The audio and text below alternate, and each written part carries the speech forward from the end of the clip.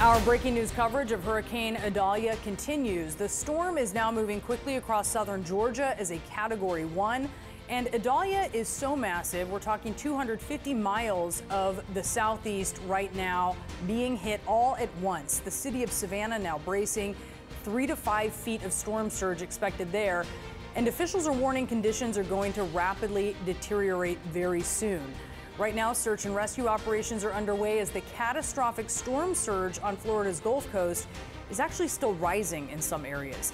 The Big Bend region, that curve in Florida's corner there, seeing the worst impact after the storm made landfall as a Category 3. And we're getting some stunning new video from Keaton Beach. It's showing the moments as the eye of the storm hit.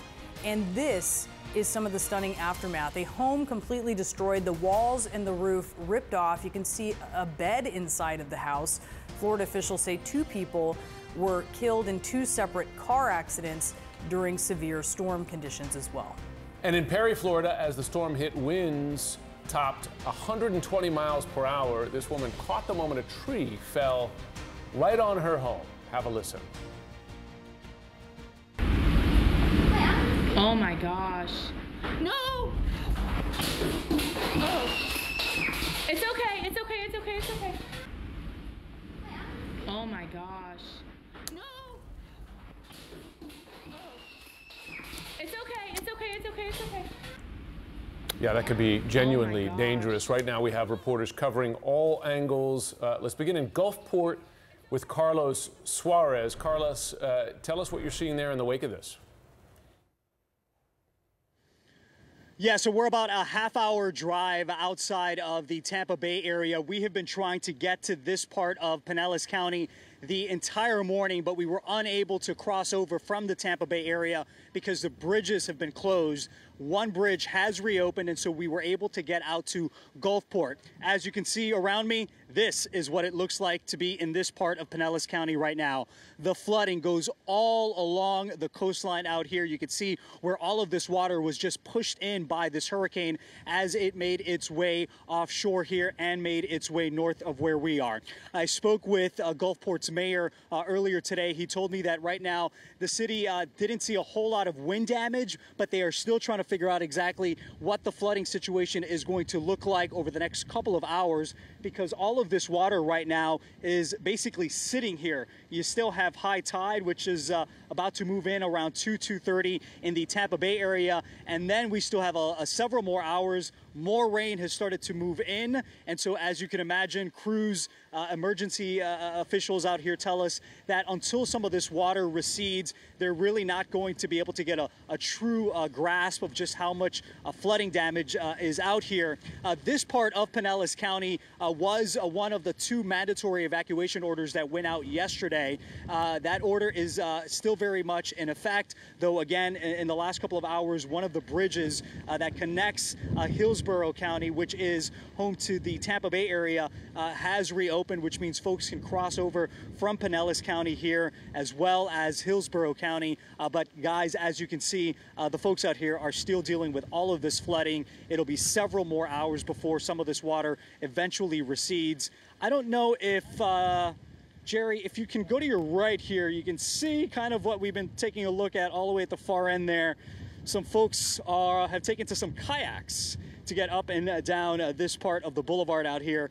To give you a sense of where we are, this is a pretty popular touristy part of town of Gulfport. It's lined by a bunch of businesses, restaurants, and bars. A lot of these places, of course, closed yesterday in anticipation of this storm. But guys, as you can see here behind me, the folks out here are still very much waiting to dry out.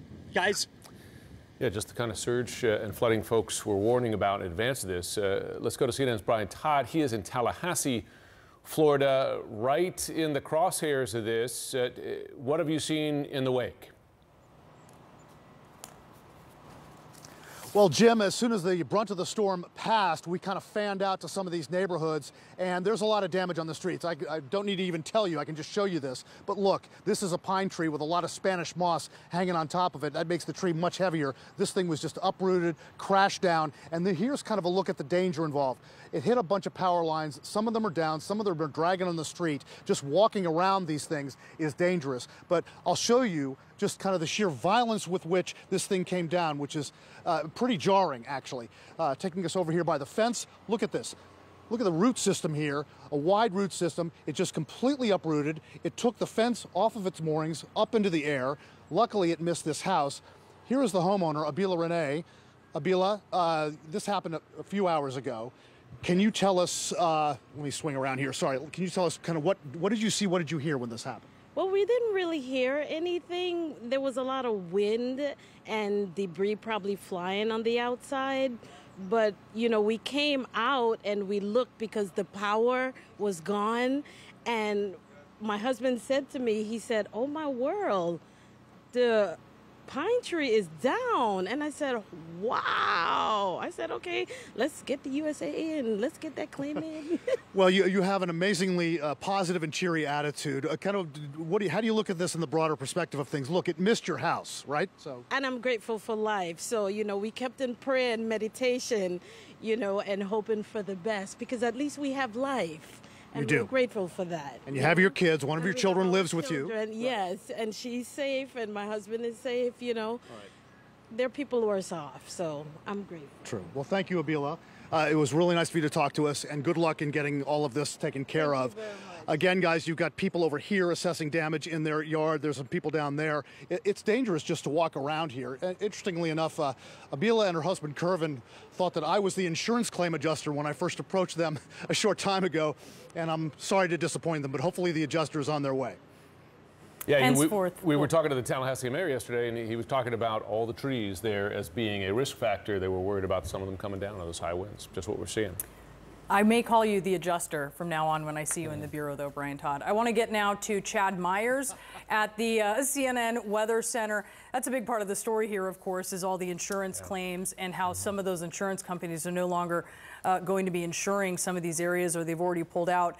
But Chad, you're taking a look at where this storm is continuing to track. Tell us what you have your eye on here.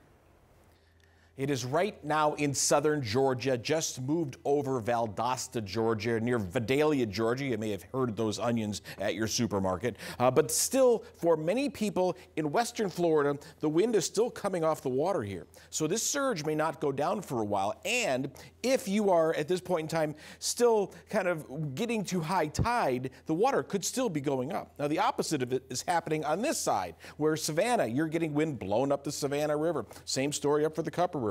This is the storm itself right now, 80 miles per hour. Rarely do we ever get a hurricane in Georgia crossing state lines from Florida, but there you have it. And then back out here toward the east by Thursday, things really begin to calm down. This is still in some pretty warm air, not warm water, we're over land, but still there's a lot of warm air out here, a lot of humid air. This thing isn't winding down as fast as sometimes they do.